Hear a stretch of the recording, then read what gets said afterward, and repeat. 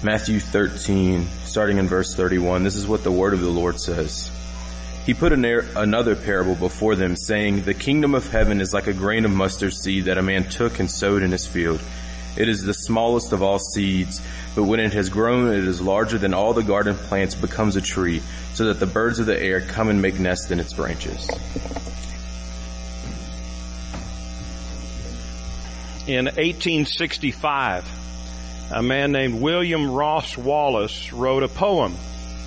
And I'm not a poet and all that, but I appreciate this poet. The title of it is "What Rules the World."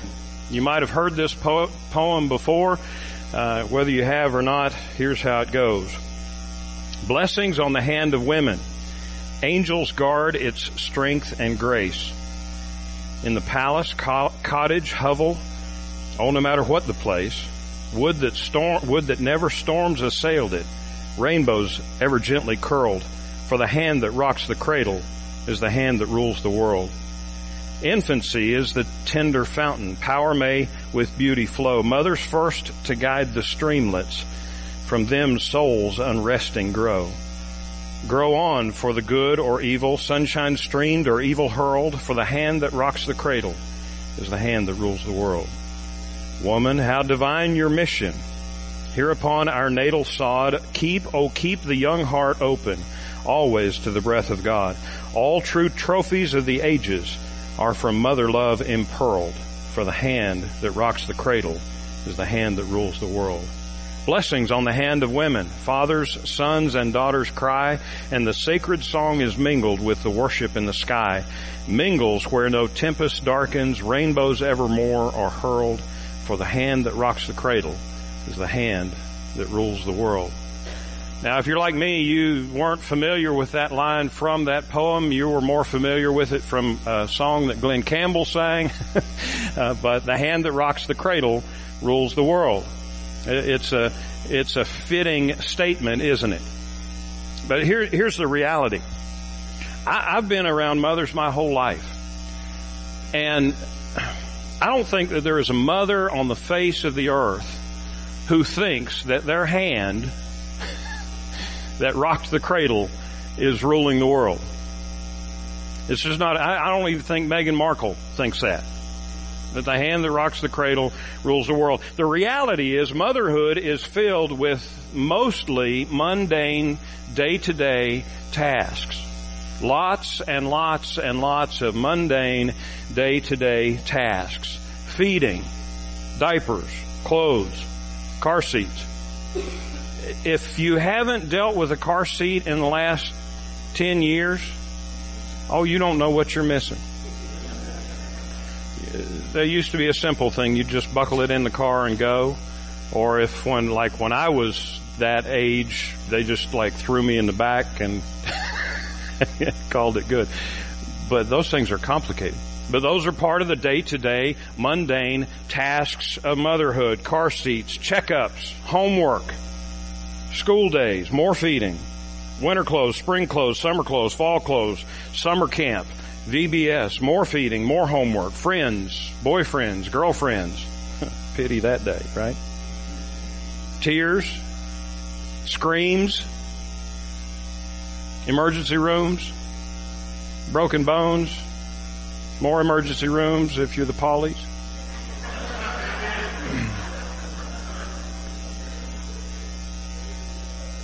Scars, dance recitals, ball games, practices, more feeding, more homework, mom taxi. Any lady want to give an amen to the mom taxi thing?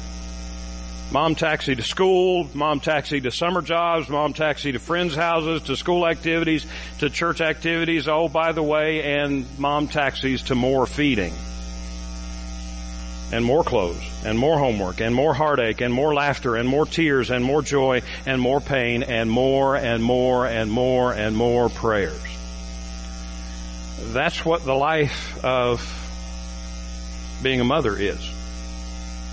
Hours and days and weeks and months and years filled with monotonous, mundane tasks over and over and over again. And I'd venture to say that no mother in the history of motherhood ever had visions of impacting the world as she was wiping a snotty nose or some other body part.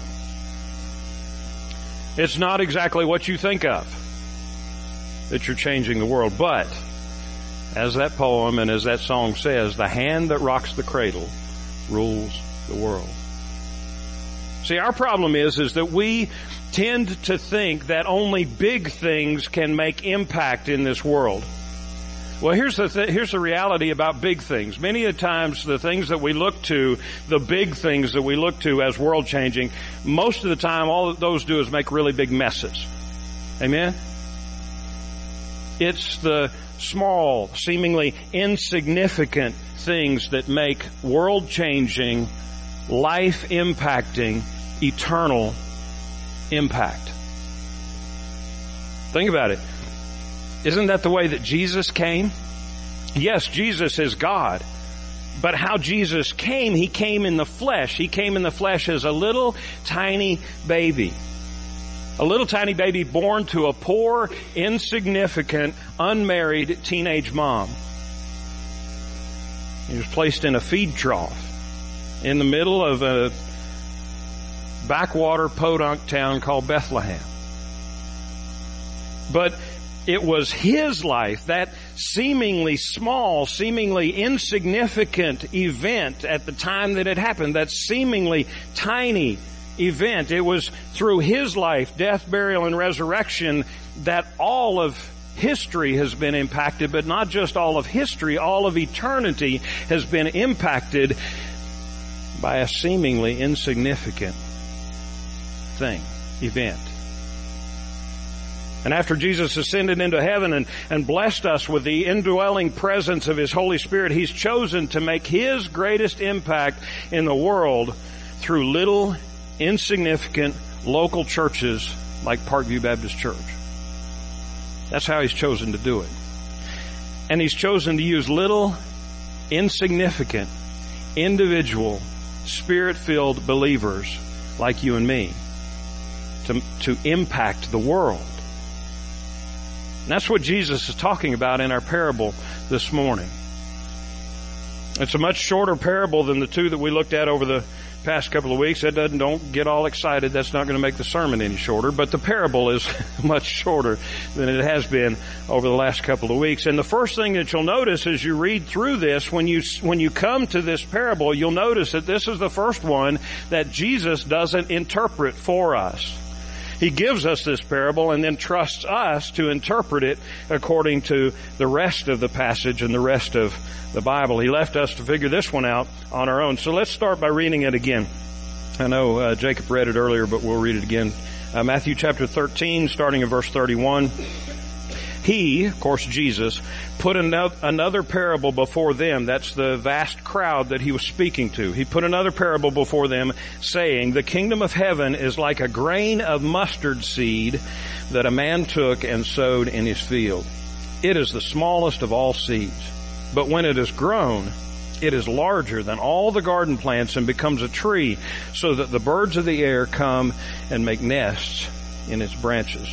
Now you remember, if you've been here the last couple of weeks, you remember why, the purpose for these kingdom parables that Jesus is teaching. The reason that He's teaching these parables is to teach His disciples at this point in time, to teach them how Jesus is going to mediate His kingdom, how God is going to mediate His kingdom through the church.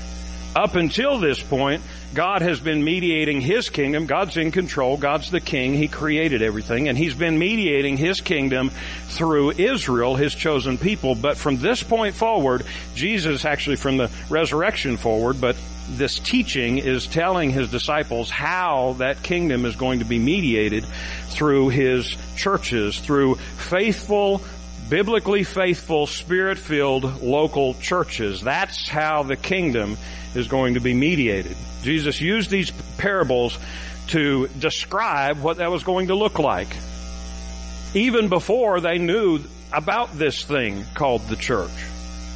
2 weeks ago, we saw how God's kingdom grows. That was what the first parable taught us. And then last week we saw who's in and who's out of God's kingdom and how we react in the midst of all of that. That was what the second parable teaches us. This morning we're going to see the impact of biblically faithful, Spirit-filled churches.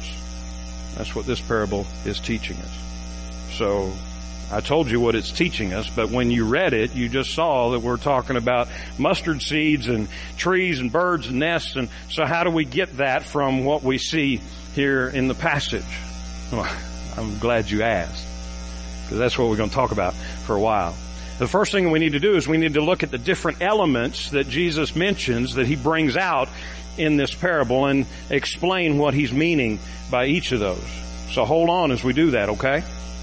The first thing that he brings up, the first element that he brings up there in verse 31 is a mustard seed. Well, as soon as he brings up a mustard seed, that brings not a conflict, it can bring confusion in our mind for those who are familiar with the rest of the New Testament, right? Because when we hear mustard seed, we think about the other places where Jesus has compared the size of a mustard seed to the size of somebody's faith. But just because we see mustard seed doesn't mean that Jesus is talking about faith here. What he's talking about is the size of the mustard seed, the smallness of the mustard seed. Even when he was talking about faith in those other passages, he's talking about the smallness of the mustard seed compared to the smallness of faith. So what he's talking about here is the smallness of the mustard seed. That's the point. That's all there is to it. So he talks about the smallness of the mustard seed, and then he moves on from talking about the smallness of the mustard seed to talking about the man who sowed that seed. Well, okay, that can bring up more stuff, because in the last two parables we've talked about sowers, haven't we? These have all been agricultural parables. But the sower in this parable is different than the sower in the first parable and the second parable. If you've been here with us for those past 2 weeks, you know that the sower in the first parable was describing all those who sow the seed of the gospel. So it was talking about Jesus and all of us as believers. That was the sower in the first parable. In the second parable, there are two sowers listed. There is the one who sows the seed that grows into the good sons of the kingdom. That was Jesus. And the one who sowed the weeds. Listen to me. Weeds. I'm mixing up wheat and weeds. Who sowed the tares in the field. And that's the devil. So in the second one, you had two sowers. In this one, you have one sower. But there's not much said about that sower. The sower isn't the focus of the parable. The sower is just in the background of the parable. So we don't need to try to make the sower into a main point of this parable. We just need to remember that so far the focus of the parable is on small beginnings. Small beginnings. So after mentioning the sower, Jesus moves on to mention the field. Once again, the field is not the main point of the parable. But there's something curious that I want you to notice about the field. There is one sower, and there is one field. The field belongs to the sower. And when the owner of the field plants that super tiny seed in his one field, that super tiny seed grows into a tree. Bigger than all the other plants in his garden. Jesus' point is that something really small that he put in his field is really growing into something really big and impactful. But even that is not the main point of the parable. The main point of the parable is what happens after the tree has grown. You see what happens after the tree has grown? The birds of the air come and make nests in the branches.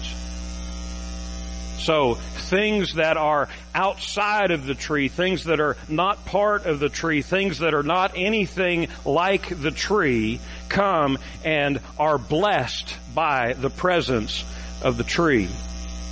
In other words, just the mere presence of the tree has a significant impact on the world around it. So I think you can see where we're going with this, can't you?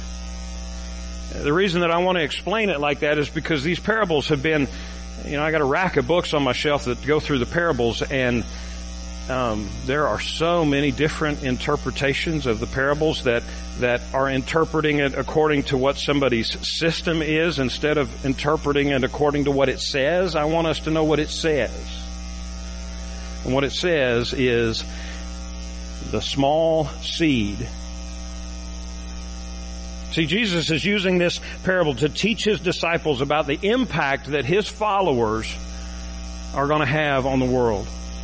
More specifically, He's using this parable to teach about the impact that the church is going to have on the world. Even more specifically than that, He's using this parable to teach how individual, Spirit-filled, Bible-believing churches will impact the world in which they are. Even more specifically to us, He's using this parable to teach us how Parkview Baptist Church is supposed to impact the world around us, the community around us, the neighborhood around us, the county, the state, the area. Have you ever thought about the impact that Christianity has had on the world? Now, there are some here who have no problem understanding that Christianity has had a very positive impact on the world. But for the past couple of generations, our history, our schools, our media, all of that has been hammering the fact that Christianity has had a negative impact on the world. So I want you to think about the positive impact that Christianity has had on the world. The school books, they'll bring up things like the Crusades or slavery or segregation or 100 other examples of all the horrible things that people have tried to justify with a twisting of Scripture, and then they blame that on Christianity. But listen to me, those things are not the fruit of biblically faithful Christians or churches. Let me tell you what things are our fruit. The fruit of biblically faithful Christians are things like hospitals. You know that it was Christian churches who started hospitals. Universities. Striving for literacy, that desire that people would learn how to read. That came from a desire that people would read the Word. Striving for literacy, public education. The idea of public education free, available to all is something that was brought about by the Christian church. Representative government, justice for all, civil liberties. Here's one that might surprise you. Modern science. The idea of taking God's creation and examining it as a form of worship. That's where modern science came from. The abolition of slavery. Women's rights. The recognizing the dignity and worth of all people. Every tribe, every tongue, every nation. Each of those blessings and 1,000 more blessings are ours because of the impact of Christianity on our communities, on our society, on our nation, on our world. So here's the point of the parable. The point of the parable is that the church started off seemingly terribly, terribly small and seemingly insignificant. 120 insignificant people gathered in an upstairs room, in an insignificant house, on an insignificant street, in an insignificant town, in an insignificant province, in the middle of an incredibly significant Roman Empire. But from that seemingly insignificant, that mustard seed start 2,000 years ago, churches have been planted throughout the world, and churches continue to be planted throughout the world. The gospel has been proclaimed and billions of people have been saved. Heaven has been populated with countless multitudes of people who've been saved, who've grown up out of that one tiny little insignificant mustard seed of the church. That's a huge plant, isn't it? But the point is, just the mere presence of that plant has blessed the world in ways that we can't even fathom. The world has been immeasurably blessed by the presence of believers in its midst. The world has taken up residence and nested in the branches of the church and been blessed by that. Not even having a clue where those blessings come from. Even to the point where many times the nesting happens at the same time that the branch is being cursed.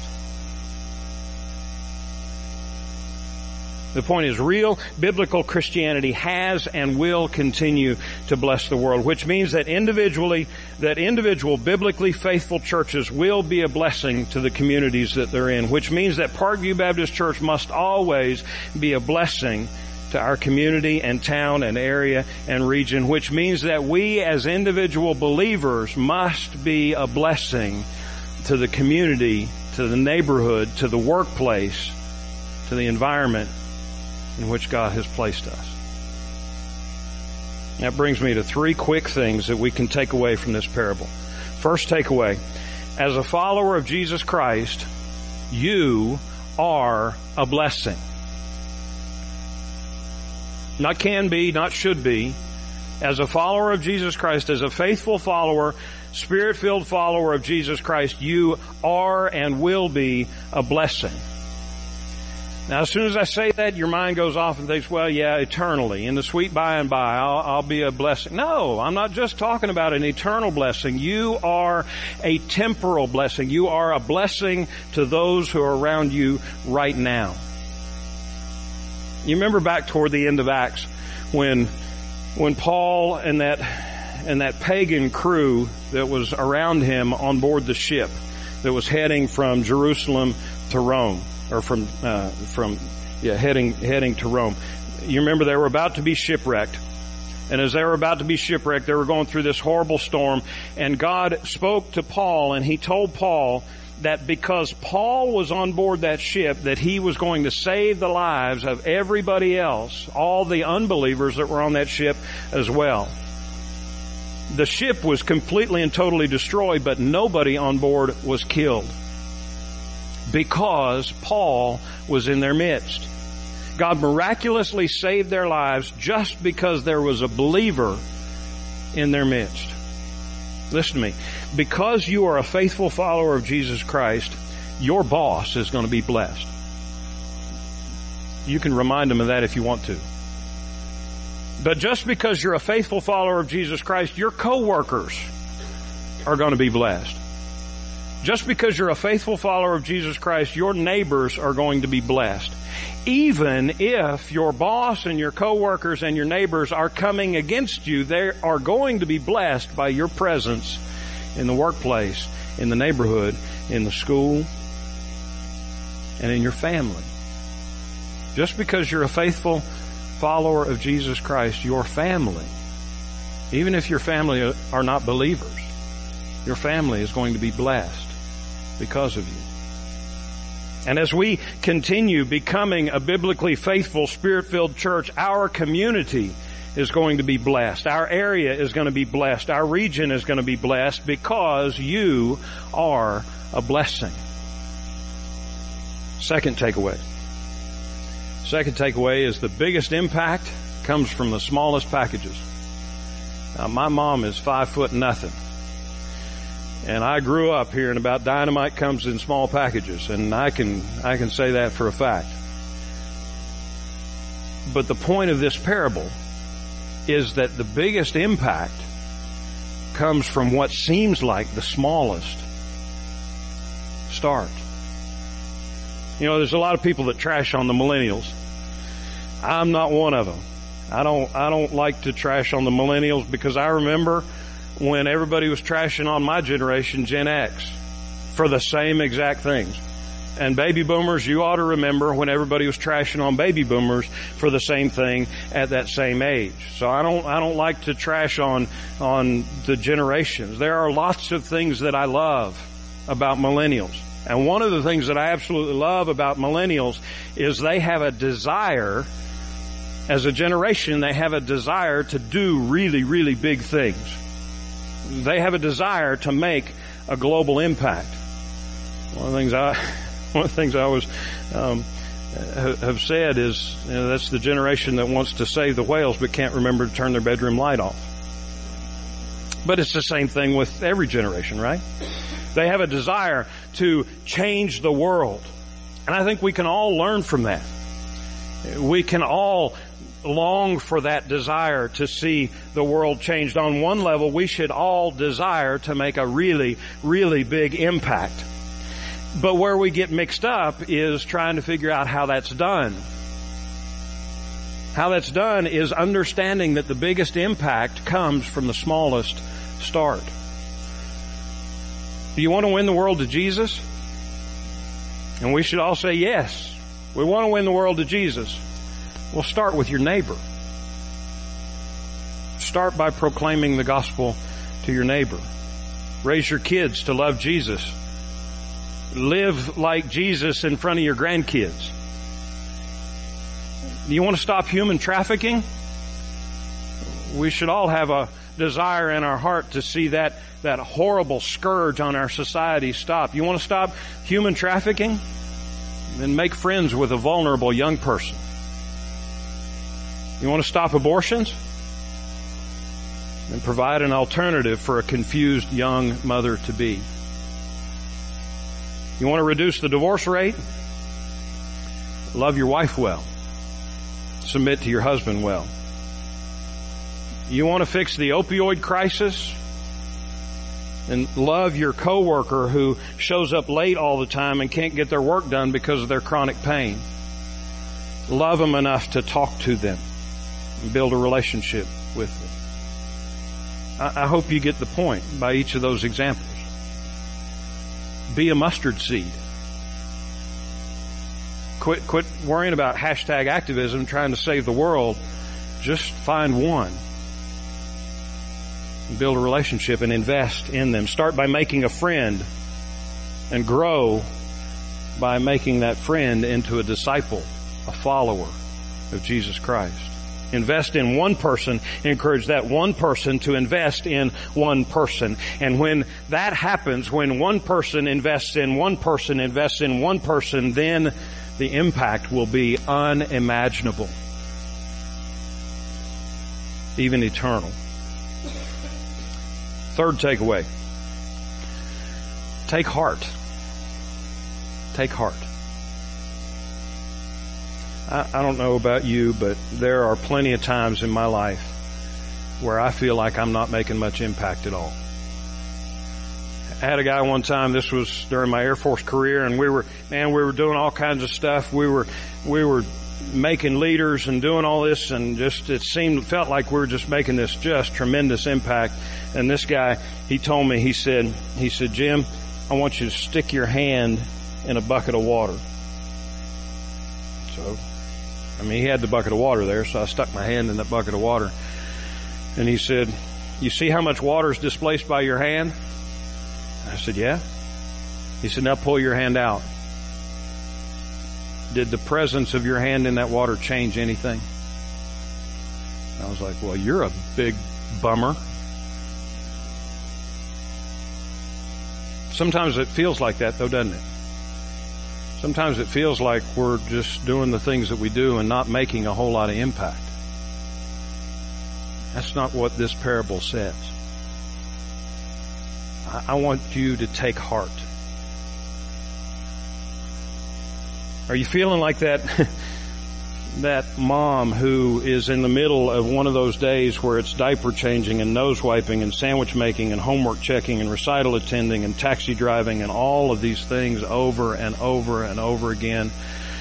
And at the end of the day, you're like, what difference have I made? You're starting to really wonder if your life counts for anything. How in the world are you going to change your world if you don't have time to change your bed sheets? Well, if that's you this morning, if you're feeling like you could be pulled out of that water and there's no impact at all, if that's you this morning, I want you to take heart. Take heart, because your labor is not in vain. As a Spirit-filled, Bible-believing Christian, your mustard seed efforts are making a far greater impact than you can even begin to fathom. Both in this generation and in the generations to come. Both in this life and in eternity. Take heart, because your labor is not in vain. Now, there's one thing that I worry about as your pastor. Because sometimes I can look back over sermons I've preached, and sometimes I can get this feeling like it could be easily understood that you come here every Sunday for me to tell you all the things that you need to do, or all the things that you're not doing right or enough or whatever. I hope you don't ever feel like that. But I want you to hear something from me right now. If you don't hear anything else, I want you to hear something from me right now.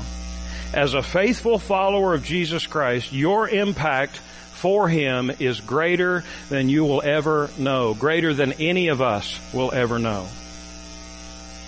If you never get to see it, your impact for Him as a faithful follower of Jesus Christ is more than you will ever know this side of eternity. Now, if you're not a believer here this morning, I'll just be frank with you. I want you to quit hanging around the branches. Quit just making nests in the church tree. I want you to become part of this. See, hanging around and nesting in the branches doesn't impact anything.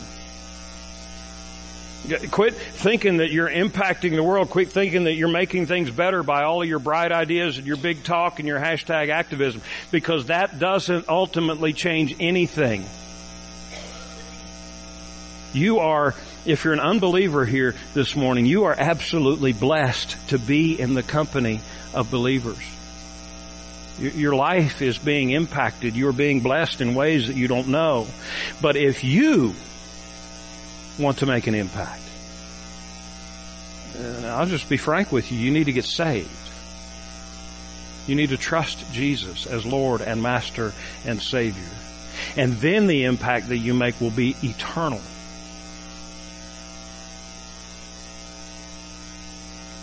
For the rest of you who are believers here this morning, like I said, I want you to take heart. And you can take heart because Jesus has saved you to be a blessing. The encouragement for you is keep plugging along. Keep growing. Keep sharing. And keep living in the hope and joy of Jesus. One of my favorite verses that keeps coming back and coming back and coming back to me. Came back to me at this conference this past week. Galatians 6:9. And if you don't know that one, just mark it down and cling to it. That's what I'm going to leave you with this morning. Galatians 6:9 says, "And let us not grow weary of doing good, for in due season we will reap if we do not give up." So if you're an unbeliever here this morning, you need to get saved. Talk to me about that. If you're a believer here this morning, don't give up. Keep pressing on. Your impact is greater than you'll ever know. Let's pray. Well, Father, thank you for the encouragement of your word. Father, thank you for the gift of faith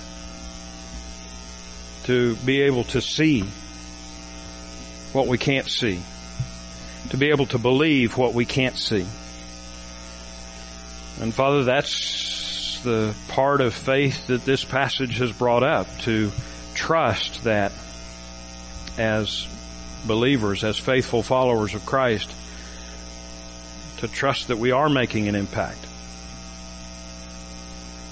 So Father, I thank you for that faith.